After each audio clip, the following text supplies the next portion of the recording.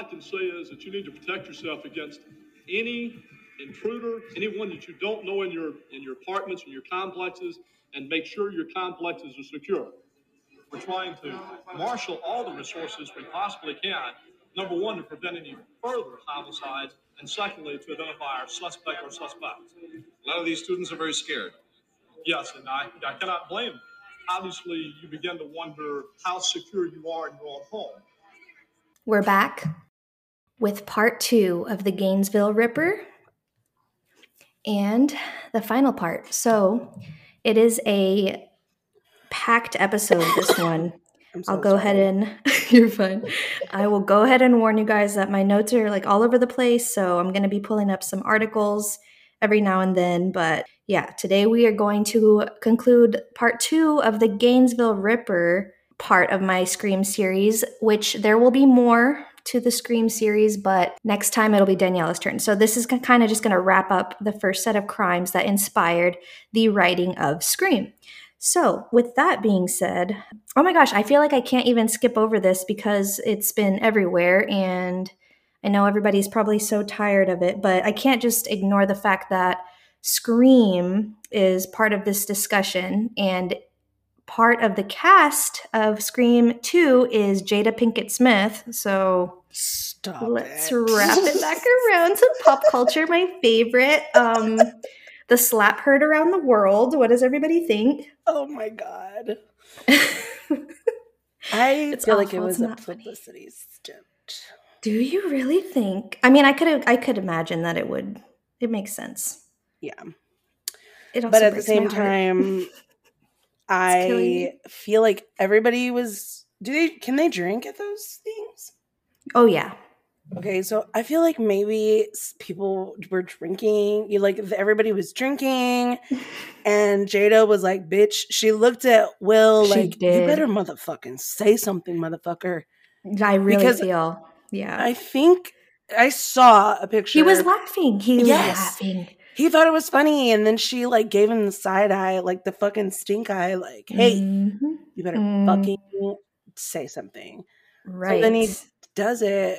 It's just so sad. I agree. I mean, it's a lot deeper than people want to I don't know. I feel weird about it because there's different sides, and of course, bottom line, violence not okay on TV. Really, he just humiliated Chris Rock over a joke. But then he had humiliated Jada, and that's not the first time he's made a joke at her expense, because when she boycotted the Oscars previously, he pretty much said you weren't invited anyway. Yeah, wait a minute, but why? So I don't understand. But the bottom line is comedians are shaking in their boots, oh, I could get punched for saying literally anything. So that's really what kind of turned the whole thing into a discussion about people just getting on stage and hitting people. It could have been anybody who did it, but the fact that it was Will Smith, gave him privileges to not be freaking arrested at the event. Mm-hmm. But then also it's seeing a fallen hero go down. So, and it's also giving me very much him trying to be validated by Jada, which feels like how he's constantly trying to get her validation. So that hurts me too. Not to mention the fact that it's no surprise that people think he's a soft guy, he's very nice. Yeah. He's over it. He snapped. You can't push him anymore. He's been going to therapy. So there's a bunch of different things. But I don't even feel like he snapped. I feel like if he snapped, it was because he snapped he didn't want to be the nice guy anymore. Right. For her. Because, yes. Yeah. Mm-hmm. I don't know. I don't like her. And usually I hate whenever people are quit, or I hate whenever people blame the women for everything. But I honestly, she's kind of toxic. Yes, that is what I feel. It's just the way she handled the whole entanglement situation. He's tired of looking like a passive person that's just going to take it down. So I feel like he targeted his anger and his frustration. Yeah, and it had nothing to do with, I none of this had anything to do with the joke or or Chris Rock. Like, it was just, those were just the two pieces of part of the game that were in play at the time. You know what I mean? I couldn't agree more. Like, that's just what happened to be the last straw for Will. Not excusing him, once again, not excusing him, not excusing Chris. Yeah. I mean, I know, like, comedy, people have their opinions about comedy. I personally have started the whole, like, comedy at other people's expense. Like, if you can't be funny in more than one way, like, I don't want to watch you bully somebody from the stage all day long, you know what I mean? But at the same time, like, you can't just punch people over a joke. So I'm like kind of neutral when it comes to, like, what's funny and what's not funny, until it comes to the point where it's, like, too dark. Like, okay, that was not a funny, like, nobody's laughing. Yeah. But the fact, it felt like a skit. It really did. Like, I thought after he smacked him, like, that was part of it until he got to his seat. Then it really shifted everyone's mood. Like, he was not messing around. Even Chris Rock didn't even know, like, what to do after he got smacked. He was just like, wow. Yeah, he was very confused, or like amazed, I guess. Right. He could have done so many different things. He could have just screamed, "Keep my wife's name out of your fucking mouth!" Like, or he could have gone up there and, like, pretended like he was gonna hit him, not actually hit him. I don't know what it was, like, so surreal. I agree. Like, I don't know if he even thought anything before he started just walking up there. He walked up there so calm. Yeah, I'm sure that he just was seeing red. Right. After he saw how upset Jada was, which, once again, I can sympathize. You know, she has a condition, alopecia, and, you know, she's had some kind of, like, a hair journey throughout her life, and she had discussed it previously in, like, some interview. Then Chris Rock had, like, the Good Hair documentary film that came out talking about Black women and their relationship with hair in general. So, like, to make that joke, it almost seems weird to me after all of those connections were made. Like, I don't know. But did he even make that joke up? Like, wasn't there... He didn't write it. Exactly. That's what I was going to say. Like, somebody wrote the joke, and then they had to watch Chris Rock get slapped because of it, and they didn't get any kind of... It wasn't even, like, a good joke. Like, it was stupid. It really wasn't. Like, okay, G.I. Jane, okay, whatever. Yeah, like, it didn't... That was dumb. Like, it was like an Adam Sandler joke. Like, shut the fuck up. That's not even funny. Fix your writing. And then I didn't watch the Oscars either. Like, I am so into films and movies, but at this point, it's like a joke. So I didn't watch it. But I also heard that, like, the whole Amy Schumer and, like, Wanda Sykes hosting, their jokes also weren't that great. And they made a joke at Kirsten Dunst's expense. And I didn't think that was cool either. Oh my God. Speaking of Amy Schumer, I heard on TikTok, I think it was TikTok, that she stole a bunch of other comedians' material. Jokes? Yeah. Like, she plagiarized them, basically. Oh my gosh. No way. That's horrible. Yeah. I was like, I fucking knew it. I don't fucking like that bitch. I don't know what it is. You got a bad feeling about her? Yes, dude. She gives me such a weird vibe. And I love bitches like that. Like, fucking Chelsea Handler. I love her. Vulgar women. I love it too. I get what you mean. I just cannot stand it. A lot of my friends don't like her either. And that's interesting. So, okay. Well, I'm going to have to look into that. So she's stealing jokes. Not cool. Yeah. She just got a new show on Hulu, Life of Beth or something, that I was gonna try to watch, but it's the same thing with me too. Like, I'll hate on Amy Schumer, but then I'll laugh at her jokes. So I don't know. I'm like, there's a love-hate relationship. Well, there you go. Now I know. I have to find the creator of those jokes and give back. The girl that was saying it, or I'm assuming it was a girl, she was very, like, when I just glanced over at her for a second, and because Jeremy was watching it, and I just heard it, and of course my fucking ears perked up. I'm like, hello? Gossip. Yep. But she looked exactly like the type of person that could execute those jokes and it not make me like make that noise, like the really, because that's exactly what Amy Schumer makes me do. You don't laugh. You just go, ugh, really? Okay, I get it. Well, now we know that they weren't hers, so yeah, sucks. Wonder what that's gonna do to her career. We shall see in the coming weeks. If anyone even takes that bitch seriously, I just can't. I can't take anything seriously anymore. There's gonna be food shortages, like it's all over. There's so many things. It's too many things, really. But wow, we started off very strong. I couldn't skip over it. Like after I realized like, okay, I'm doing the Scream, like, okay, yeah, we're focusing on Scream 1 because that's the writing that got inspired by all this stuff. But then I was looking it over and I was like, Scream 2 has Jada in there. And there was a huge thing that happened. So I had to discuss it. I don't know. I feel bad for Will though. I will say I feel bad for Chris, but I also feel bad for Will. And then Jim Carrey went and did that interview talking about how spineless Hollywood is for giving him a standing ovation after having just seen him assault somebody on stage. And it really did taint that whole Oscar experience because Will Smith, I actually think he's a pretty good actor. And I was really happy that he got an Oscar, but and he was crying. It was all fucked up. I couldn't watch it. I did not watch his speech. I've only read about it. So I didn't know. I've only seen pictures. Like I had no idea the Oscars were even going on. Until that whole thing happened. Right. But Jim Carrey said something else, and I was like, oh, he was like, if I were Chris Rock, I would sue him. Yep. I would sue Will Smith, and I'm all for, getting justice and shit. But at the same time, like, it makes me think back to he's probably American. Because only Americans fucking sue people for everything. True.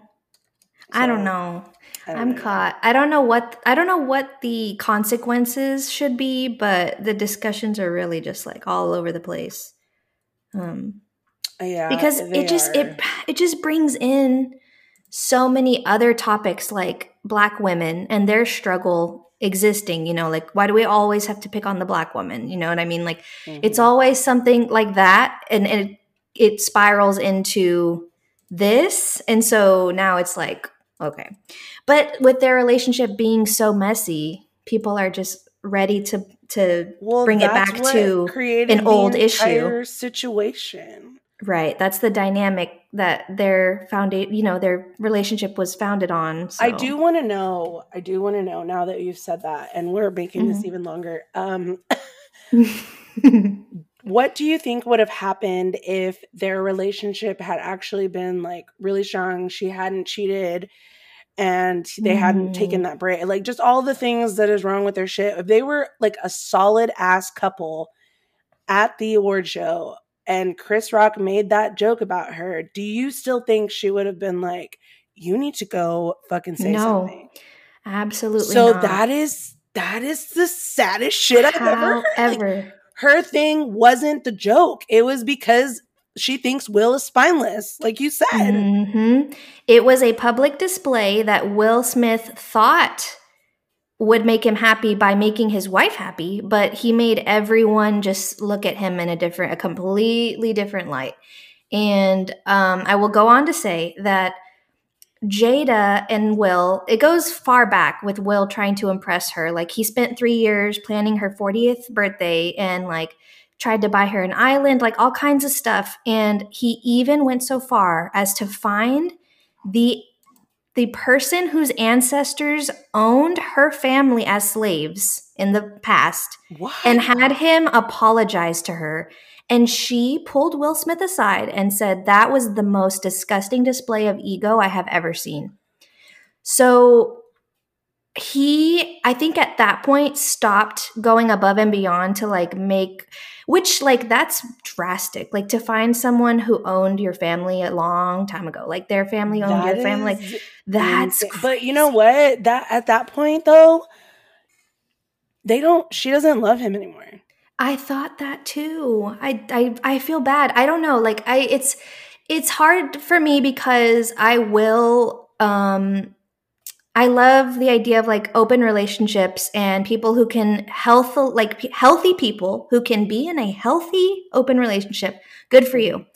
in this case, I hate that it's in the public eye because this is an example of where this is like manipulation. Like it's like I don't want to let you go, but like I'm like not too interested in like hanging out anymore. So let's just kind of live separate, like do our own thing, but like we're soulmates forever. Yay. Yeah. Like I don't get it. I don't get it. But I don't know.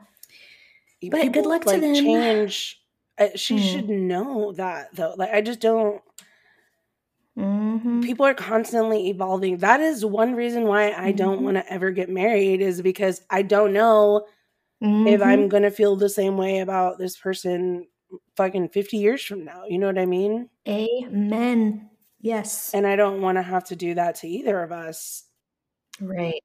So I just don't see how she would. I don't know. It's a whole fucking thing. And I think Jada's the problem. But everyone and their mom is like, oh, black women's the problem, like you said. And it's just. No. Yeah, that's why it's so complicated. Like, I don't want to point the finger. I just thought I'd bring up all of these little things that have gone on having to do with them, the three people involved, just so that we could kind of get a better context on the relationships between all three of them. So I don't know. Chris Rock and Jada, they voiced characters in Madagascar together. So like they've all worked together in some kind of way. And so I don't know. It was a weird interaction on the night of the Oscars. But so Jada was at the beginning of Scream 2. If anybody remembers, she was brutally murdered within like the first 10 minutes. So if you do blame her for this whole scenario, just go watch that scene. I was gonna say something like that too, and I just I'm just kidding. I had to break the ice. We can't blame. We can't point fingers. Everybody, go to therapy, whatever. Figure it out. Figure it out. We don't have time for this. There are larger interactions going on in the world that we need to be paying attention to. Okay, so we continue today with part 2 of my Scream series, from film reels to real kills. Literally, it was so late when I put the name in for the episode, I didn't know what to name the series, so thoughts and comments would not be appreciated. Just kidding. You can tell me what you think, I guess. So when we left off, the Florida community of Gainesville was in turmoil over who was targeting these young women in the university. But they had no idea not only who this guy was, but where he came from and how he had killed before he even got there. Before we get back to him, let's leave Danny rolling for a moment. And this is the part where the red herring almost goes down for the murders he did not commit. An 18-year-old freshman named Ed Humphrey was taken into custody. Bizarre, real traits that you'd think belonged to a real serial killer he possessed, making it all the more believable that he was the one they were looking for.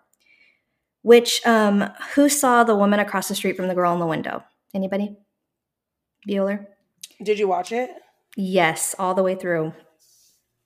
I wanted to because I heard it was really good, but I haven't. It was so funny. It was good. It was very entertaining. It was a fun ride. But so I guess I can't say what I was gonna say then because you haven't seen it. Don't you do spoilers? But one of the suspects totally seemed like he was gonna be the killer. But looks can be deceiving, just like here. In this scenario, neighbors had reported seeing Humphreys carrying long knives and walking around. His appearance was kind of scary to people. His face was scarred from 2 car accidents, and his mood swings were controlled by lithium that he took, if he decided to take it that day. He appeared unwell to most people who came across him. He was actually arrested for battery after he had an altercation with his grandmother. She's 79 at this point. She said he was high on drugs, and a neighbor reported that the grandson is running in and out of the home and shouting that he is going to murder the grandparents. The next day, he is seen running in circles and talking to himself on Patrick Air Force Base. A base officer approached him and he started chewing on a tin can. They searched his car and he had 2 knives under his seat. And then it just escalated from there. He had gone in with a $100,000 bail or something. It increased to $1 million. That being said, let me take it over to the OrlandoSentinel.com, where Ed Humphreys was interviewed years later after this whole thing happened, and he just kind of lets them know that even being accused of or associated with the Gainesville murders completely just ruined his whole life. But there are some important details in this article. And even back then, Ed Humphrey was right about saying that the media can control so many things, and it's just really messed up. He says, "I feel 100% that the media is the main reason our country is the way it is." Yikes. Mm-hmm. Say that again for the people in the back. First of all, a lot of people watch TV a lot, 5 hours a day on average. Well, they're influenced so much by what they watch, and they think, oh yeah, I saw where they got the suspect. And they don't even know what the terminology is. Don Maines, an investigator on the case, said there were several tips on Humphrey, and when they searched his home, they found magazines about knives, guns, and girls. In this context, it seems threatening, but maybe most men were interested in these topics, right? Now we know anyone can have those interests. But of course, when it comes to lawyers, they can use that. Oh yeah, and it was reported that he listened to music really loud, and it sounded like heavy metal or something. So all kinds of people were coming out of the woodwork saying like, oh yeah, he's super. Oh yeah, and he would also go out for long periods at night. So it just seemed very suspicious. And this completely changes his life after he is eventually exonerated. And here's where I refer back to Scream, because Cotton Weary was accused of killing Sidney Prescott's mom. And we all love the part where Gale Weathers and Sidney are outside the police department, and she gets punched. You remember that part? Yes, I do. She was like, how's the book coming along, Gale? And Gale's like, I'll send you a copy. And then she gets freaking punched. Okay, well, that in that book that they're discussing, she had written that Cotton Weary might not have been the one who killed Sidney's mom. So that's why Sidney is so upset and, angry. And Cotton is in custody at that time. So if he wasn't the killer, it's all a thing. So it's that same kind of thing being applied here, where Ed Humphrey pushed his grandmother, and then he punched her. So he hit her in the face when she was on the ground. So it was like very violent. He gets taken into custody. He carries knives. It's perfect. He could definitely be the Gainesville Ripper. Ed, eventually, when we find out he didn't do it, he wished people didn't even recognize him or his name. His face was all over the news. So for years, he's recognized. And then, of course, the internet is, taking off. So he's just plastered everywhere. Being associated with these horrendous crimes was awful, but then he did learn that he needed to take medication, and he was prescribed for his bipolar disorder that he was diagnosed with. And it's important that the media and true crime docs not demonize mental illness with this villain situation that's constantly used, and people are responsible for themselves. Good people are good people regardless of mental illness, and bad people are bad people regardless of mental illness. Of course, when people let it go, like Ed Humphrey in this situation, which he does take responsibility for not taking medication properly, and this was what resulted, his violent outbursts and being suspected of such a crime. So there's that interview on the OrlandoSentinel.com from April 1993. That's only 3 years after the murders. So he's really honest about how his life has been going since the murders. And so if you're interested in that, go check it out. And he was accused and is nationally known to be associated with the murders. So if you're interested, go check it out with his experience with that. He was judged all around the U.S. based on his mugshot, and he was denied jobs and things like that. So it's just very sad. He eventually did graduate. And he was a student too. He was a student at the Florida University, and this put a hold on everything. And he didn't end up graduating until the year 2000 from the University of Florida. Jeez.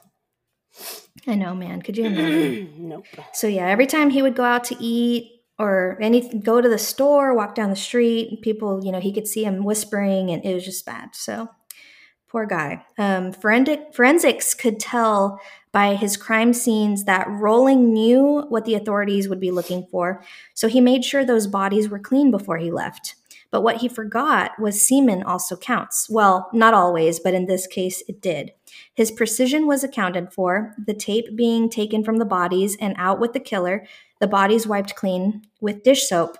So he's doing what he can to try to not be found. And DNA was just getting warmed up in the game of forensics. They needed a blood type. Lucky for us, he was a secretor. His enzymes from his blood were in his semen, and the killer was blood type B. Ed Humphrey's blood type was A. That alone would eliminate him as a suspect. Then a Crime Stopper tip came in.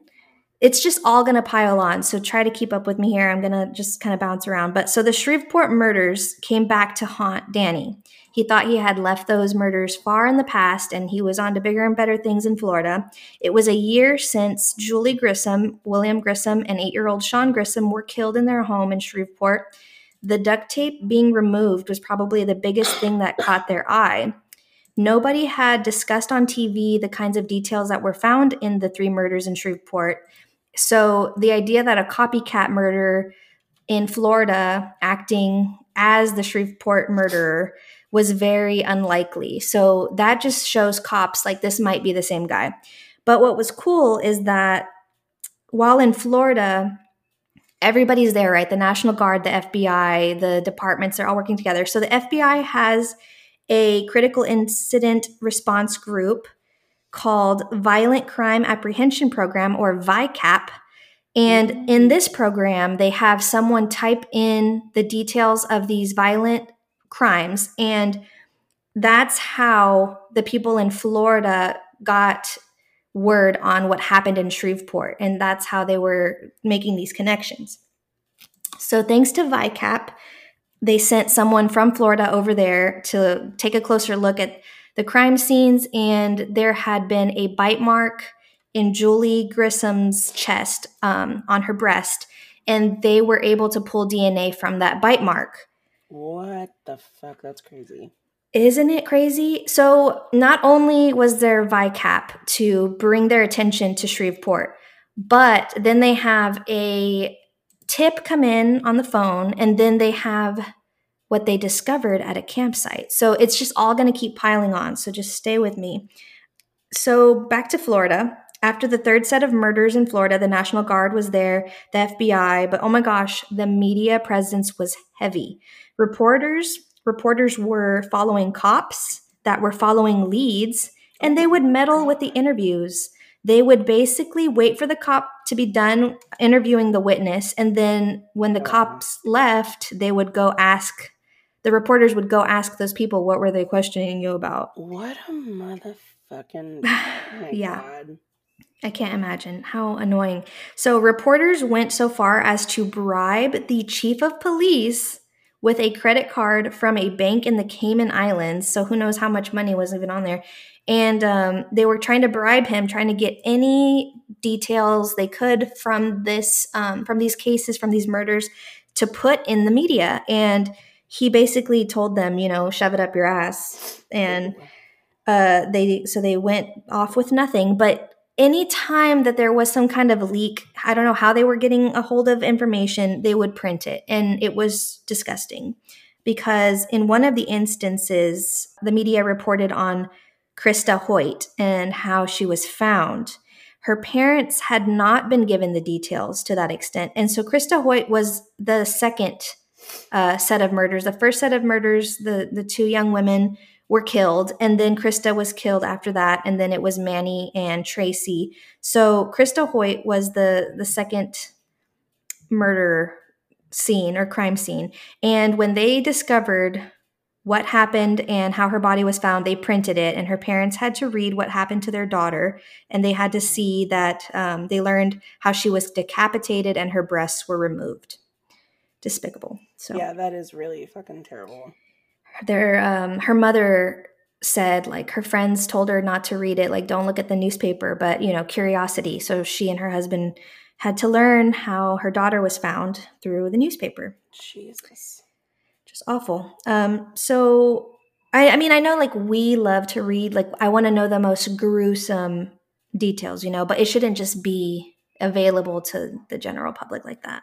So back to nerdy ass Danny Rolling. I don't know if y'all remember he wanted to be like a country star. So anyways, he's about to goof up big time. We know that he has a campsite in some Florida woods where he begins his killing spree. And well, when the heat turns up in Gainesville, he decides to dip. And thanks to Ed Humphrey for doing all the wrong things at the perfect time for Danny, the police were preoccupied. So he should be fine, right? Just wait it out and stay low. But nope, he goes and robs a store because I guess he ran out of the stolen money he already had in his wallet. So in September, he robs a Winn-Dixie at gunpoint in Ocala, Florida, and crashes his getaway car after a high-speed chase.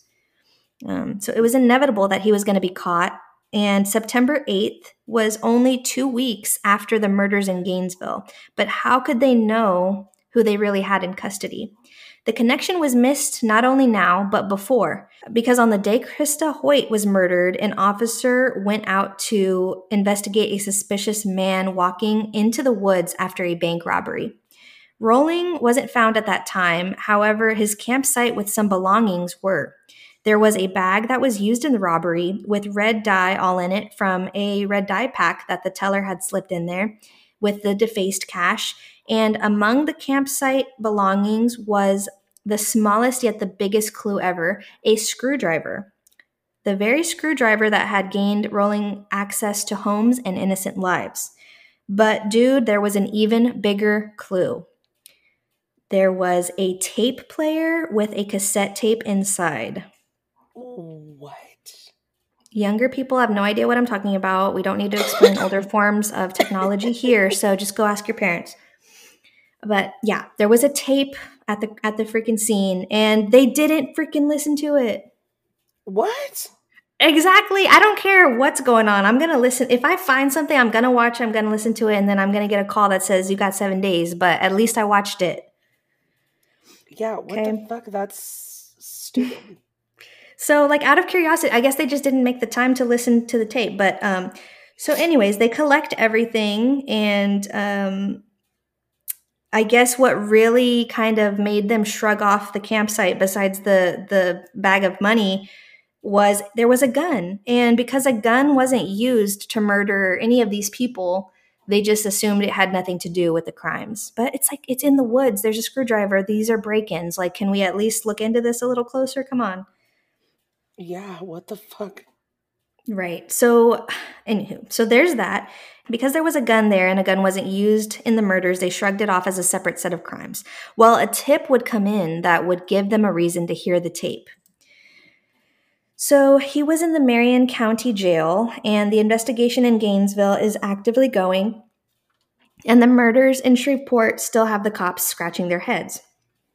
The posing of the young lady's body showed the demented mind of a serial killer, but there had been no other murders there. But the facts of the cold case had Florida interested, so they start looking into it and send someone out there. A week after that, a Crime Stoppers tip comes in. So before Danny was even a suspect in Gainesville or any murders, a doctor, Dr. Harry Kropp, was contacted by Chief Public Defender in Marion County. I guess when they first arrested him for his robbery, he gave off a weird vibe because they wanted him seen by a psychologist. But I don't know if I should talk about her Crime Stoppers tip first or this. We'll come back to the Crime Stoppers tip because that's a big one. But this psychologist who's questioning Danny, who, like I said, is only known to have been robbing at gunpoint. That's the extent of what they know about him. He admits to the burglary. On the way out, Dr. Kropp was stopped by Rolling, and he asks him if he could talk to him about something else. So Dr. Kropp says, sure, yeah. And he determined that Rolling was competent, and so he's like fit to stand trial for his burglaries, but little does he know what he's about to hear. He says he agreed to talk, and Rolling asked if this would be confidential. Dr. Kropp said by law it would have to be. Rolling goes on to give a detailed account of each of his murders. The forensic psychologist struggled because he said this was one of the worst things he had ever heard, and he's heard some pretty messed up stuff, but this was dark. He tried not to show emotion as Rolling spoke, and he sat in his car and broke down after the discussion was over. Good. It was horrific, probably, what he was telling him. Yeah. I mean, knowing that he was going to have to keep it a secret, he probably let him have it all. Like, yeah, that is really fucked up. I would hate to be that man. Right. He had to carry this information around. So Dr. Kropp was concerned that he would get out of prison based on his burglary charges. Eventually, he would get out of prison. And it was just armed robberies. So that was the reason he was there, and nobody had any idea what he had just disclosed to the psychologist. So he's concerned, and he's like struggling with this information. He was burdened greatly and couldn't report him straight out, but he decided to like try to find a loophole, maybe make an anonymous call or something. So he spoke to Chief Judge in Alachua County in Florida, and he asked him hypothetically, like, what can I do here? He kind of gave him the gist of what's going on hypothetically, because he can't say. And it was confirmed that he could not mention a single bit of any of what Rawling told him. It would ruin the investigation and the trial proceedings down the line if he said anything. So he had to keep it to himself. Yeah. So that's pretty devastating. So now let's go over to that Crime Stoppers tip. I referred to it very early on in the first part of this series because this woman had met Danny before, and when she heard about these murders and stuff, she knew she had to say something. So pretty interesting. Here we go. Let me find it. It wasn't long after Maine's trip to Shreveport that a woman named Cindy Juricic called Crime Stoppers to report Danny Rawling. The son of a police officer and an aspiring country music singer, Rawling had spent a couple of years in the U.S. Air Force before beginning a career of crime.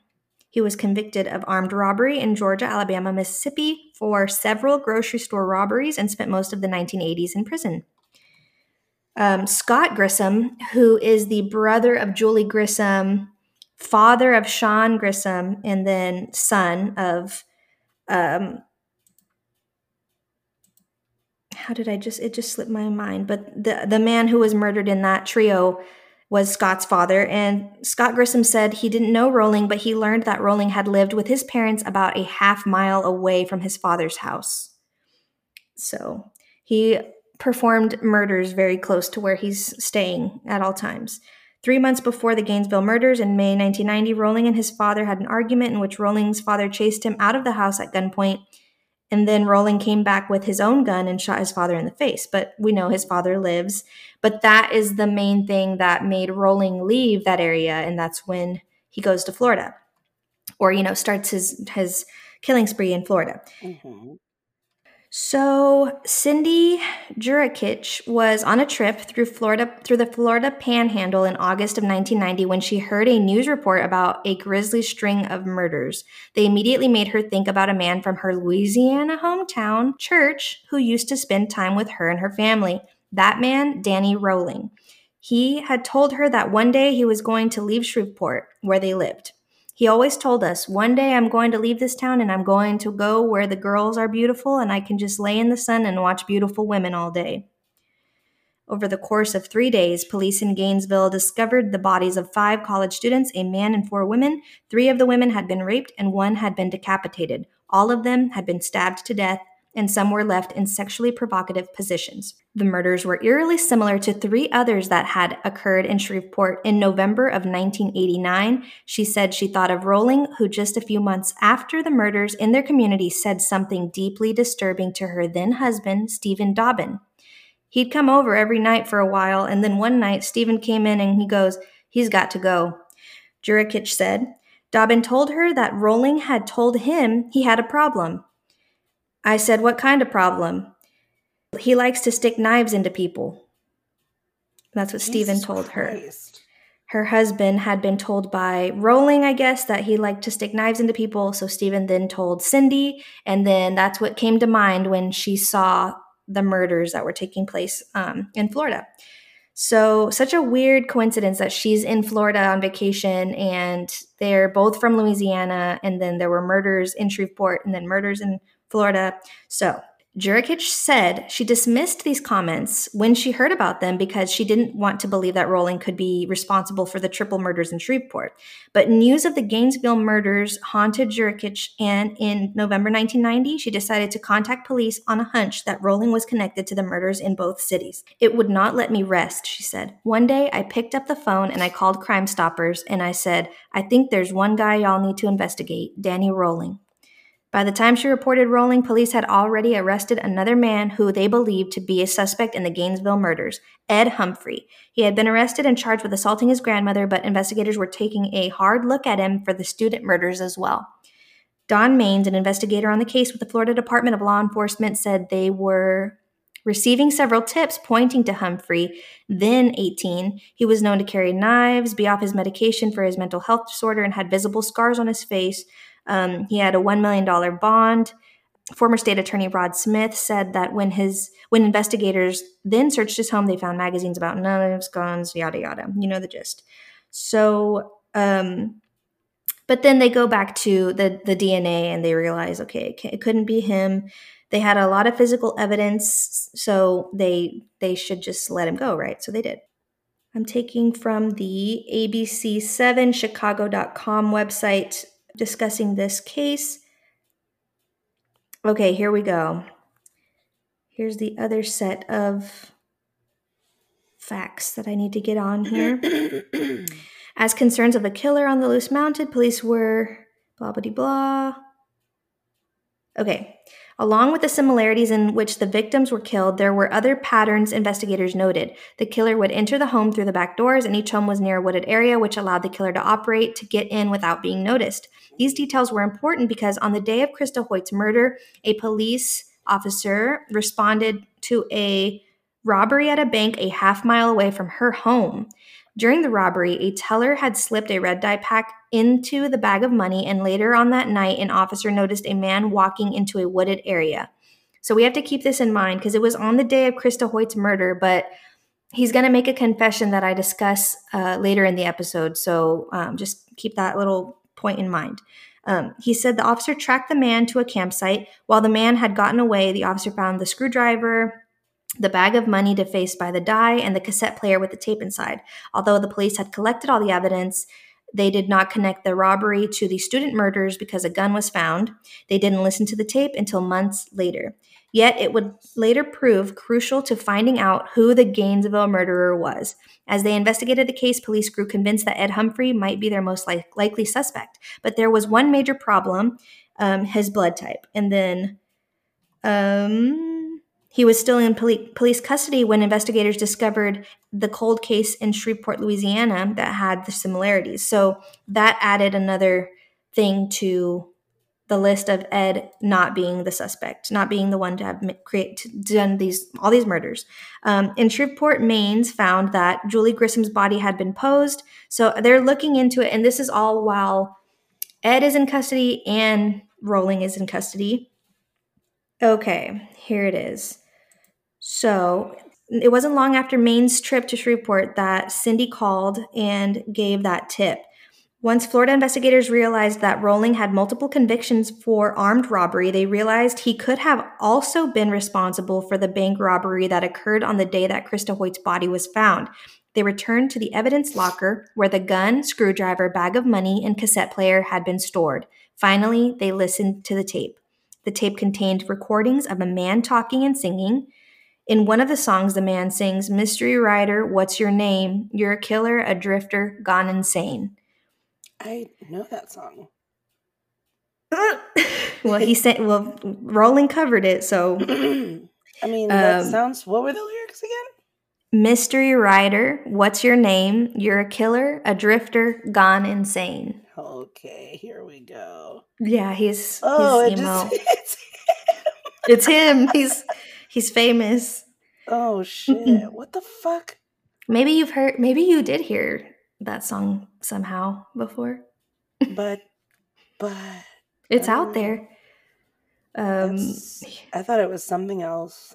Man, if YouTube would have been around back then, do you think he would have became a murderer? Probably not. He could have just been singing his little songs. Okay. Can you? So, it's fucking Riders in the Sky? By who? Hold on. Let me, okay, hold on, Riders. We have to know the original artist for this lyric. Okay. We can't have people plagiarizing over here. Amy Schumer. Danny Rolling and Amy Schumer got something in common. I probably shouldn't say what the I am so... Hold on. I'm going to figure this out. Mystery writer, what's your name? You're a killer, a drifter, gone insane. Here we are. Here's... Okay.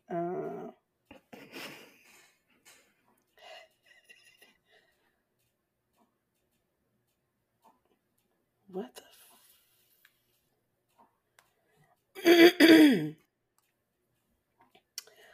Okay, the way you said it, and I'm sure that's exactly the way he did it, but it sounds like this song called Ghost Riders in the Sky by Johnny Cash. I think it might be by somebody else first, but I knew it because of Johnny Cash. Interesting. But it's like to that tune. Here, let's see if you can hear. It's titled Mystery Rider. It's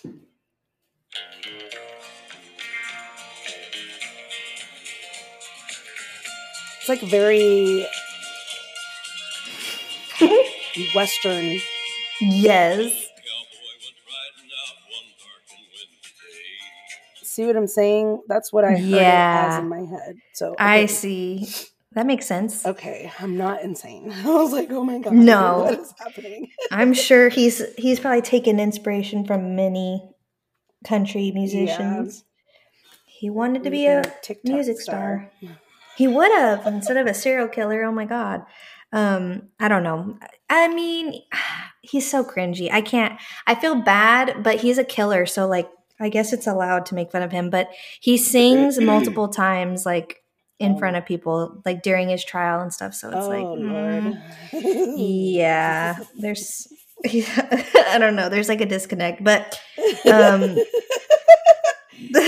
title. Like, I just want somebody to hear my goddamn singing. Somebody just recognize me like for my talents, like what they really are.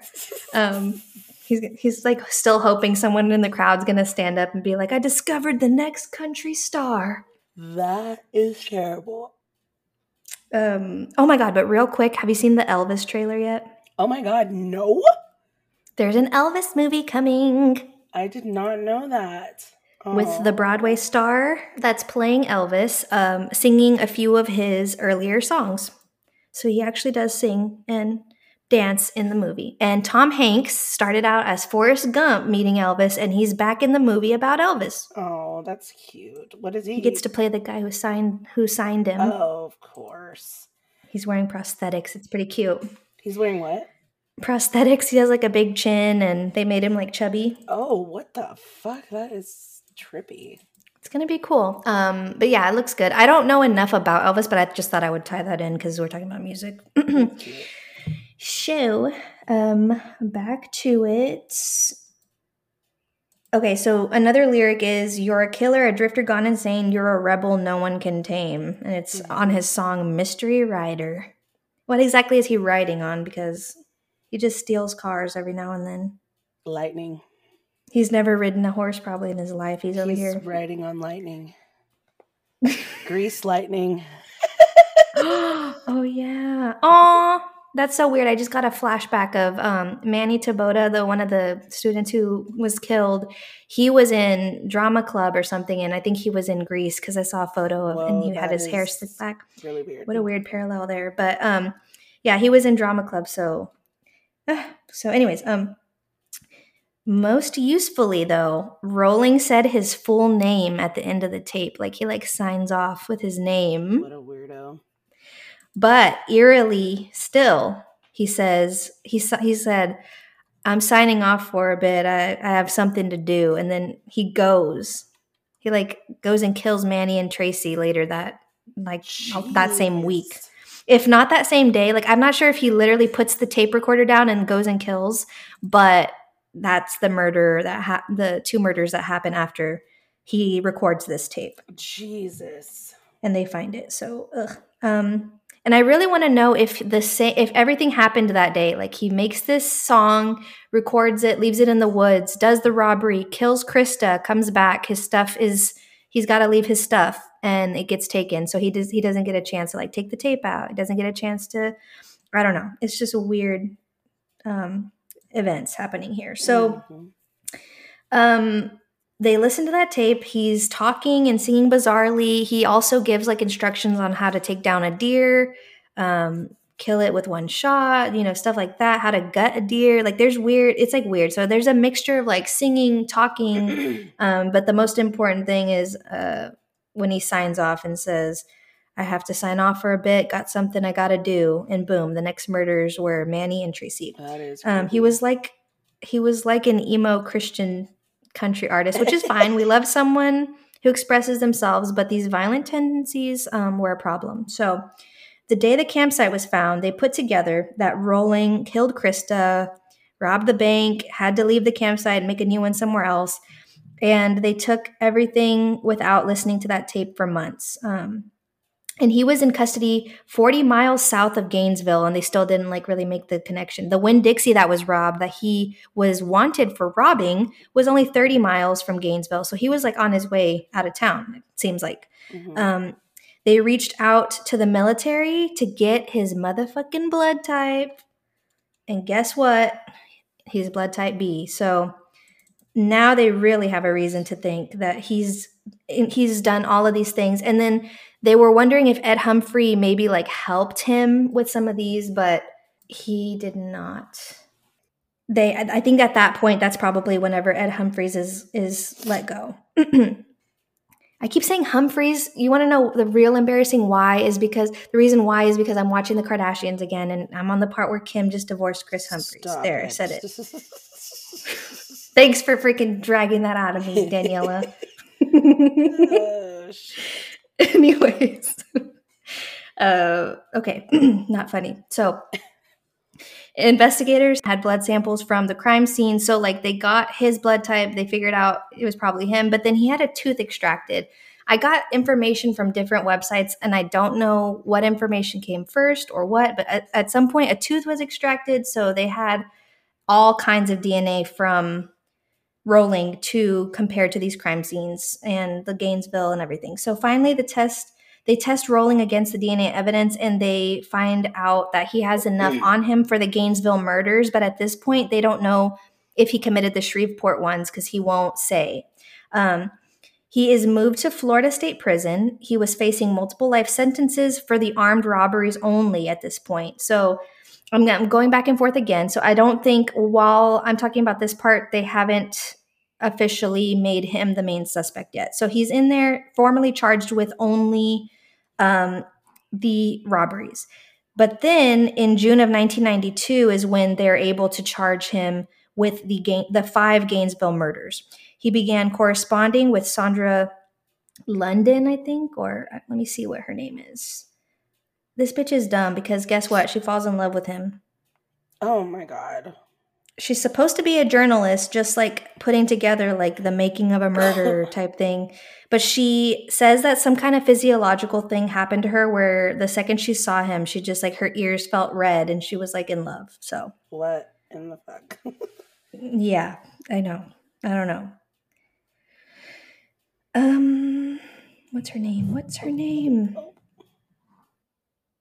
I don't want to say the wrong name. I know her first name is Sandra for sure. Sandra London is a controversial American true crime author. She was the one-time girlfriend of convicted murder and suspected killer G.J. Schaefer, and then the fiance of convicted killer Danny Rolling. So they got engaged. It was cute. It's a cute little moment. So she's a journalist. She's corresponding with Rolling while he's in prison for the making of a serial killer in the works that she's doing. And of course, she got all hot and bothered hearing all of these details, and they got engaged. Oh my God. He had been pleading not guilty this whole time, claiming he had a demon or an alternate personality called Gemini. And then the other one, who is not as dangerous as Gemini, but it's Danny spelled backwards. So try to say that. He named them both. And in trial, it was realized that regardless of his diagnosis, he had recently watched The Exorcist 3 in Florida whenever he was doing these killings. So they think he just like tried to blame it on a personality demon. Get out of here.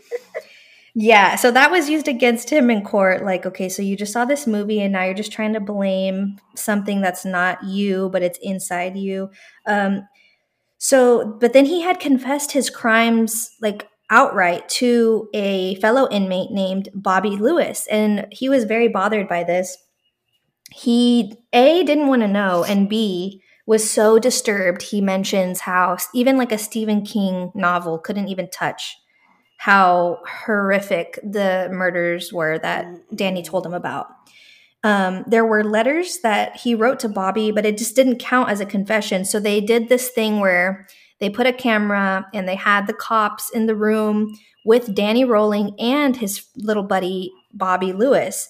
And they would ask questions. And if Bobby Lewis didn't already know the answers that Danny had told him, Danny would whisper into Lewis's ear and then relay the information. So this is all just very like annoying to me. Like, Danny, don't be such a fucking little bitch. Like, say what you did to us and stop whispering little secrets all over the jail. Like, either you say it or you just don't. Like, come on. This is like, he's like a brat. It just seems very like spoiled brat behavior. Finally, he confessed his crimes. And I guess because he took part in the interactions confessing these crimes, it counted. So he can go down for the Gainesville murders at this point.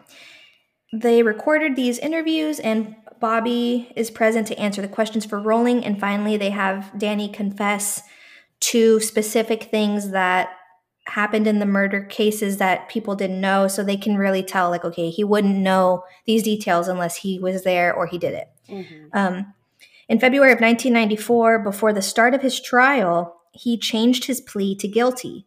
And before doing the Gainesville murders, because that's what he was on trial for. So when he pleads guilty, that goes ahead and just says, yeah, I did it. His mother testified and spoke of the abuse they endured from her husband. A psychiatrist also took the stand to describe his condition, an alternate personality, Gemini, that was discussed. And so the lawyer ripped him to shreds over that via asking the psychiatrist questions. And then 2 other psychiatrists testified that a severe personality disorder was in play, but stated that he knew the magnitude of his crimes, and the jury unanimously found Rolling guilty of the first-degree murder on all 5 counts in late March, and a month later he was sentenced to death. His execution was set for October 25th, 2006 in Florida. 47 people came to watch his execution, double the capacity of the viewing room. Among the crowd of onlookers was Diana Hoyt, Krista Hoyt's mother. She bravely went to represent her family and show Rolling that she showed up to watch him die. He didn't have power over anyone anymore because he was about to die. So that's pretty much what she makes it more poetic than that, but that's the gist. She wanted to see him die, which is very weird for her because she's a nurse. So she talks about that in her interview too. She'll save people's lives all day long, but this was a struggle for her to be okay with someone dying for once because he took her daughter. So let me go actually back to the ABC article. So at the trial, let me take it back real quick. Oh yeah. So at the trial, they learned information that they didn't know of before. So investigators sat with Lewis and Rolling in that room, and Lewis had to answer questions for Rolling. After Lewis told the investigators what Rolling had told him, they would ask Rolling if he knew if what Lewis said was correct. Rolling's affirmations were caught on tape. It was important because he was participating in the confession. The questioning elicited new details about the murders. Hewitt said they learned that Rolling had returned to the crime scene after killing Krista Hoyt because he thought he might have left his wallet there. Oh my God. It was upon revisiting the scene that he decided to decapitate her. Isn't that so sick? Christ. Oh my goodness. He's like, well, while I have time. And then he puts her head on the shelf facing her own body while her feet are on the ground and her torso is slumped over on the bed. Like, no. Sickening. He's like, oh, my wallet. Let me go look for it. I'm not sure if it was at the crime scene or not, but this is where I'm confused because that day when he killed her, did they find his campsite while he was back at the crime scene? Oh, shit. Or where the fuck did he go? That's the timeline I'm confused about is he kills Krista Hoyt and then somehow, I'm not sure when he robs that bank, but they go and investigate the campsite and they find all that stuff. They don't find him. So I guess he just escaped while they were in pursuit of him and they just find the campsite. I don't know. But I'm not sure. Like, did he get back from the crime scene for the second time when they follow him to the woods? I don't know. Weird. I don't. Because he stole that money, so what does he need his wallet for? Other than, I guess, his identity is in there, so he better make sure it's not at the freaking crime scene. Yeah. Anywho, so he returned, and that's when he decapitated her and did all that. And then this is when Lewis says, I've never been told nothing in reality. I've never read nothing in a Stephen King novel that comes close to what reality is of what that man did. They also learned that as Rowling fought with Manny Taboda, Tracy Pauls heard the commotion and came into Taboda's room. When she saw Rowling, she ran back to her bedroom where she tried to lock her door. However, Rowling was able to break through it. Tracy asked him, "You're the one, aren't you?" And he said, "Yeah, I'm the one." Jeez. Could you imagine the amount of terror she felt? Like, she ran to her bedroom. Like, I don't know what I would do. Literally, if you came home and you saw Jeremy in a struggle with a big man, like this man is 6 feet tall, what do you do? Like, help him, run, go to your bedroom, run out the door? I would run out what I think would happen would be I would run out the door, but if he's blocking the door, or I have been known to be stupid, so I would probably that is a sight to see. Yeah, that is a sight to see. All you know is you need to get out of there, get away from the killer. Be like, where the fuck are the dogs?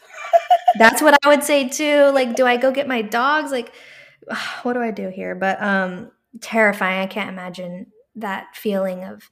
And what was sad about it too is that Danny knew that if Manny was awake and uninjured, he would have easily fought Danny. Like, Danny probably wouldn't have even gotten out of there because Manny was like a huge guy and Danny was like, it's weird saying Manny and Danny, but Manuel Taboda was a large, like, athlete guy. Like, I don't know. But then Danny's 6 feet tall. I just don't know how strong the guy is. I mean, Cindy, the person who did the Crime Stoppers tip, mentioned that he would walk around with a log on his shoulders. Danny would, like, doing, I don't know, like military training in the woods with camouflage on. So he has some kind of strength. And obviously he's been able to take down these women during these attacks. But whenever he went into that apartment, he stabbed Manny while Manny was sleeping on the couch. So that's what caused the whole, like, struggle between them. Like, he woke up, he was already stabbed at least once, and he fought until Danny stabbed him a lot more times and he just went down. So at that point, he goes and breaks down Tracy's door, and Tracy's terrified and asks him if he's the serial killer everybody's been scared of, and he says yes. As the questioning went on, Rowling began to say he'd dealt with different personalities all my life. He told investigators about 2 of his darker personalities, Enad, which is Danny spelled backwards, wow, and Gemini. I know. Like, how cringy could you be? Like, you're going to be singing country songs and then you're going to come out here with this, but okay. I didn't buy it, said forensic psychologist Harry Kropp. This was Danny looking for something that could make what happened more dramatic and minimize his own culpability by saying, "The devil made me do it." Although they had a confession for the Gainesville murders, investigators were not able to get Rowling to admit to the Shreveport murders during their questioning, which I wonder why. Like, might as well confess, unless he had, like, some kind of deep-rooted issue where, like, those were so traumatizing for him that he doesn't want to, like, get back to that point or something. It was his first set of murders ever. So Rowling also made it clear to investigators that he acted alone and Ed Humphrey had no involvement in the student murders. Authorities subsequently cleared Humphrey of all involvement in the murders. He was released from jail 10 months after he'd assaulted his grandmother. Jeez. It was the desperation of the time and the need to get that guy, Smith said. We made a mistake. Rowling's trial for the 5 student murders began on February 15th, 1994, nearly 4 years after he killed the 5 students. For the families of those students, being there to see him at trial was crucial. I wanted to represent Tracy, said Leahy, Paul's sister. I keep saying to myself, it's the last thing I can do for her. Side note about Lahy, Lahey. I guess that's her last name, maybe. Tracy's sister, her older sister, they were so close. I was watching this 2020 special, and they grew up doing little home videos on VHS tapes for their family, and their dad loved it so much, he would be like, oh, do that dance at like family parties. They would like make little choreographed dances, the two of them, and so they would perform it for their family. Well, when they were all grown up and her older sister got married, Tracy and her older sister did a dance at her wedding, and it's also taped. Oh, Lord. Isn't that sweet? They did one of their childhood choreographed dances at her wedding. I thought that was so sweet. It is, and I would have... That's like sweet and cringe at the same time. It's what? Sweet and cringe at the same time. Yeah, true. Like, come on, Dad, don't embarrass us. But it was at her wedding, so it was like sweet. Yeah. I wanted to represent Tracy. I kept saying to myself, it's the last thing I can do for her. And then I wanted to know every detail. Ada Larson says, I had to know what Sonia went through. I had to know it. Oh, I don't know if I could sit through listening to how my loved one was murdered like that. Nope, I don't know. I wouldn't be able to do it. Diana Hoyt said they held hands as Rowling was brought into the court. Leahy said, seeing this man who destroyed my life made her feel frozen to the chair. State Attorney Rod Smith said that before the court could proceed with the case, Rowling and his defense lawyer stood up. Rowling wanted to address the court. Your Honor, I've been running from the first one thing and then another all my life, Rowling said, but there are some things that you just can't run from, and this being one of those. Rowling pleaded guilty to all counts, but because he was facing the death penalty, a jury was still required to hear the evidence and make a recommendation on punishment to the judge, life in prison or death. So he goes ahead, and that's the moment I mentioned earlier where he finally decides to plead guilty. And it's right before we have to hear all this evidence anyway. So I guess maybe he was trying to avoid saying everything that he did. But nope, you still gotta do your trial. So every time they'd mention Tracy's name, it was like a punch in the head, Leahy said. Rowling's defense presented mitigating factors for why he might have committed the murders, including his troubled history with his father. Witnesses testified to the abuse they'd seen. Claudia Rowling, Danny's mother, also testified. When asked if she ever felt that her husband was treating her son inappropriately, she said, "Sure, I guess. Sometimes he would put him up against the wall. The marks of his fingers would be there, and he shook him a lot and sort of scared me," Claudia said. To Christina Powell's friend, Allison Emery, said the defense's strategy was a slap in the face.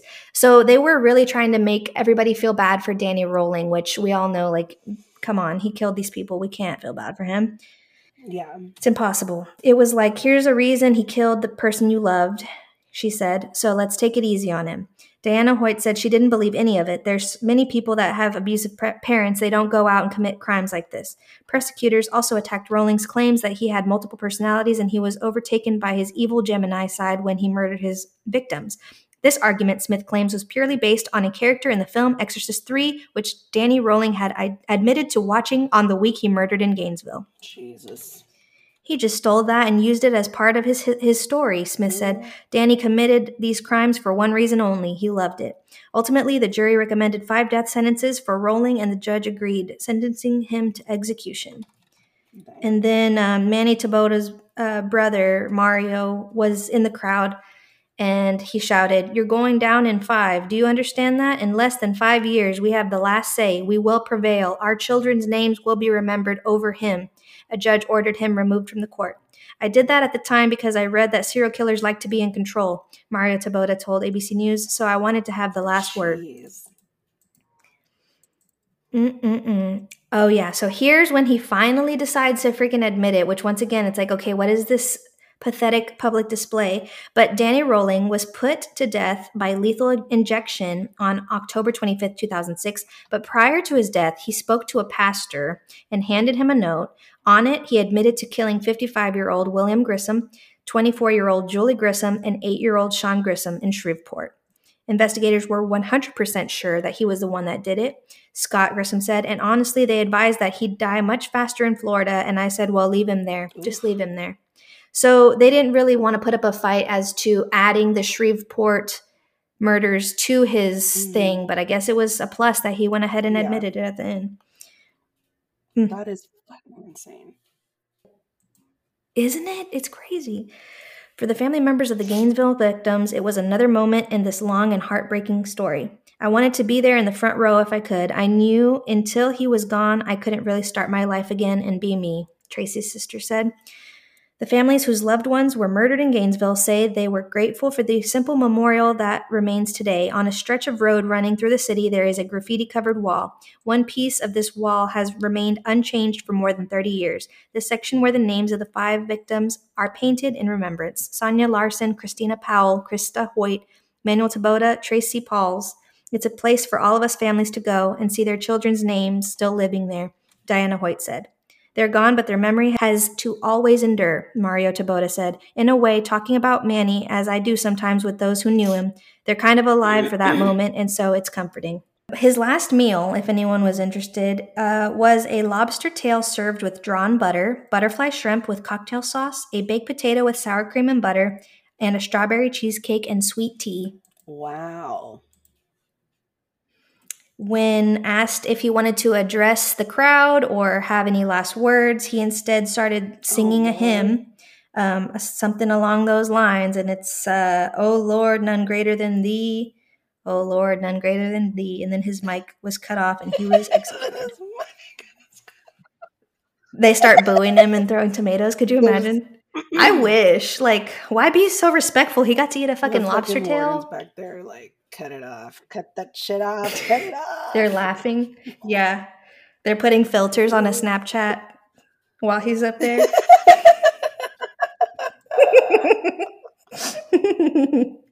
Anyways. And 34th Street in Gainesville is where that mural with all the names is still up to this day. Well, that's nice. Go Gators. Very sad. That is the story of the Gainesville Ripper. That was intense. Wasn't it? Oh my God. Are they going to make a movie about this? Like, directly? Maybe they have already. Because I need this explained. Like, the whole timeline part. Like, Ed Humphrey is in prison there. He's over here robbing and stealing. There's a campsite, like, nobody cares about. I just need it to be put into a show so I can, like, I don't know, I can absorb it better, I guess, that way. But anyways, very, very dark, very fascinating. He's a loser. Can't stand him.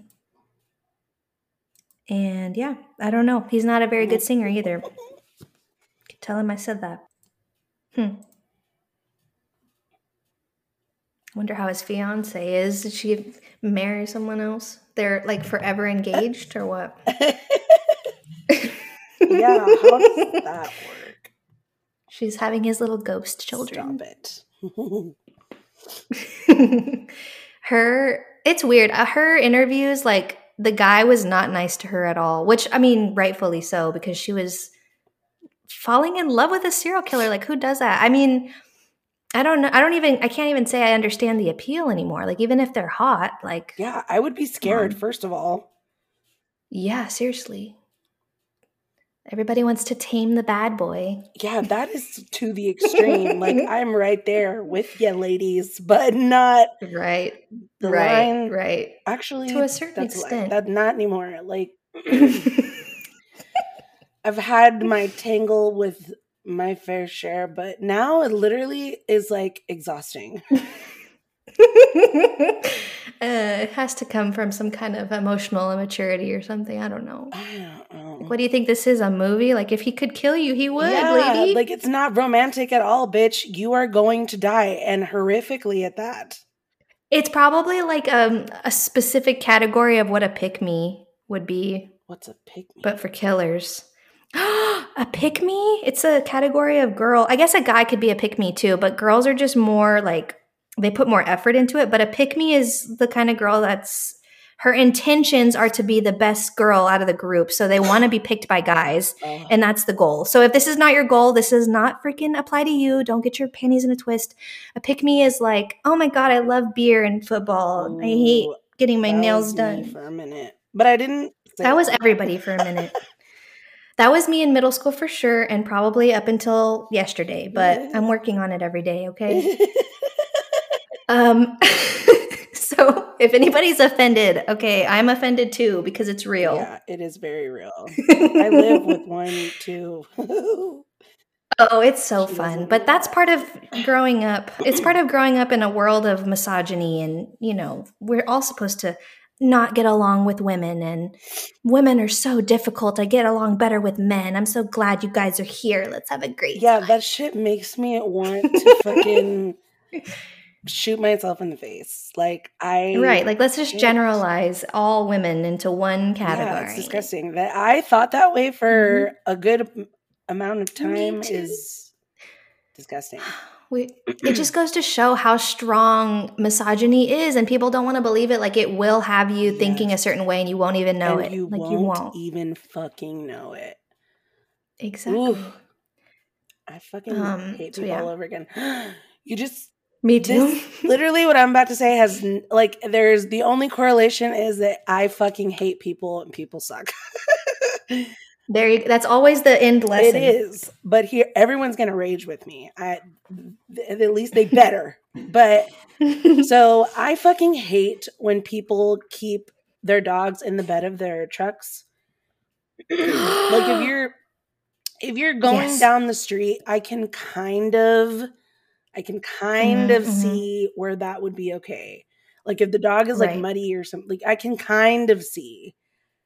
But not on a freaking highway. Yeah, if you're going on the fucking freeway with your dog in the back, I'm gonna fucking rage scream at you, and I fucking hate you. That makes me, it scares me. Well, today I was on my way to the bank, and I was on the fucking loop, which is an expressway, which is 75 miles fucking per hour, and everyone drives like fucking 75 on that thing anyways. There was a flatbed truck with a dog in the back. On the flatbed. No restraints whatsoever. No. Literally right in front of me. Abby, I felt my soul leave my body. Yeah. Oh my God. Did you honk? Well, I mean, I don't know what I was afraid to startle the dog. Like, I didn't know. I literally, my heart sank to my stomach. I mean, to my fucking asshole. Yeah, me too.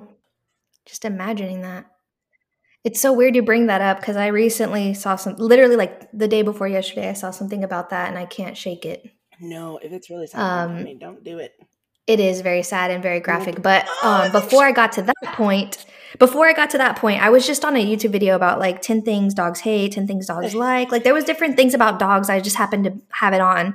And one of them was like things you shouldn't do. And it was like, you shouldn't let your dog hang out the window. Oh, and I was like, but people love doing that. But yeah, that even makes me nervous too. Like, when the window is all the way down and the dog is completely hanging out. Like, if they fell out of the well, not even just falling out. It makes me think of Hereditary. Get hit by a car. Oh shit, that too. Oh my God, I can't. If a car comes too close, or like an 18. That's what I'm saying, bitch. Yeah, they could hit you, or the dog could fall and then get hit by a car. I just can't imagine seeing something like that. It would ruin my life. But dude, that's what I thought was oh God, I would not want to see anything. I would have been like, Abby, we can't record today. Really. Even just videos or like people talking about it, like what they've seen before. I'm just like, I can't. Yeah, this is horrible. I can't. It was smaller reasons. There were big reasons too, obviously, like the dog could fall out of the window, but there were smaller reasons like bugs getting in their eyes, ears, wind getting in their eyes and ears. But yeah, the biggest thing was if they fall and if they have a leash attached, they could get dragged. Yeah. Oh my God. No, thank you. One of my friends, thank you. Her dad, he put the dog in the bed of the truck, and the dog was tied, but he jumped off and the rope wasn't long enough. So he was like hanging. He didn't die, thank God. But oh, thank God. You should have pressed because somebody was like honking. They were like laying on the horn. Like there's the alarm. Bitch, I would drive in front of the car if I had to. Right. And be like, stop. My friend's dad was like, oh, fuck, what's happening? And he pulls over and the dog is just hanging there. Oh God, that dog is like, I never want to speak to I you was like, what again. And there's someone else that I know that exact same thing happened, but the dog died. Oh, I don't like Yes, that. dude. God, I fucking hate humans so much. Like, I know that I overthink literally anything, but that's something I just wouldn't risk. Like, today I almost had, like, I literally almost had a heart attack because at some point the dog got, like, it was sitting in the middle of the flatbed. Like, it was sitting in the middle, and I'm like, it's afraid it doesn't want to move. Well, something caught its attention, and it turned around and ran to the edge of the flatbed like it was going to get whatever it was. And then I was like, it's going to jump. And I was like, I'm going to have a heart attack. Like, I need to, and it was literally right in front of me. And I was like, if this dog falls off, I'm going to be the one that hits him, and I'm not going to be able to live with myself. Yeah, so, that too. But I also didn't want to move because I'm like, I would, at this point, would rather a car hit me instead of the dog. True. You would just have to slam on brakes to try to avoid the dog. And I was like, oh my God, I can't. Like, I need to exit. So I took an exit earlier than I wanted to because I just couldn't. My anxiety literally, I was like about to start crying. I was so worked up. Oh, you're like, I don't want to see it. I don't want to be part of it. I don't want to. Thankfully, though, when the dog got to the edge, it like realized, oh, I can't go after it. And it went right back to the spot that it was. Lucky that freaking sometimes dogs are not that smart. Yeah. Or they see a cat or something, they want to jump out. Like, no, I know two motherfuckers in the other goddamn room that would do that. They would not even think twice and just jump. Yeah, I crack the window. I do not roll it all the way down. Thank goodness. Neither dog likes. Sassy is in the crate. She doesn't like the car or the rides or anything. And like, she would rather sleep than look out the window. Yeah. But Lilith and Apple are afraid, so. Yeah. Oh my God. So that was part 2 of my Scream series, from film reels to real kills. And on part 3, it's going to be after Daniela's turn, and we will be back with a completely separate crime that influenced the Scream franchise. I hope you guys have been enjoying this little experiment that I'm doing so far. Let me know what you guys think. The Gainesville Ripper is very well known. If I missed any details, I'm sorry about that. There is an awesome 2020 special about the Gainesville killings, so go check that out. Make sure you follow us on Instagram at Gimme the Creeps, GIMME the Creeps. We have a Twitter, and yeah, just make sure you give us a follow, and it would be awesome if you gave us a review on Apple Podcasts and Spotify. And Spotify, yeah. Share our episode with your family and friends if you found it interesting. We really appreciate you guys listening. Thank you. So, did we give you the creeps?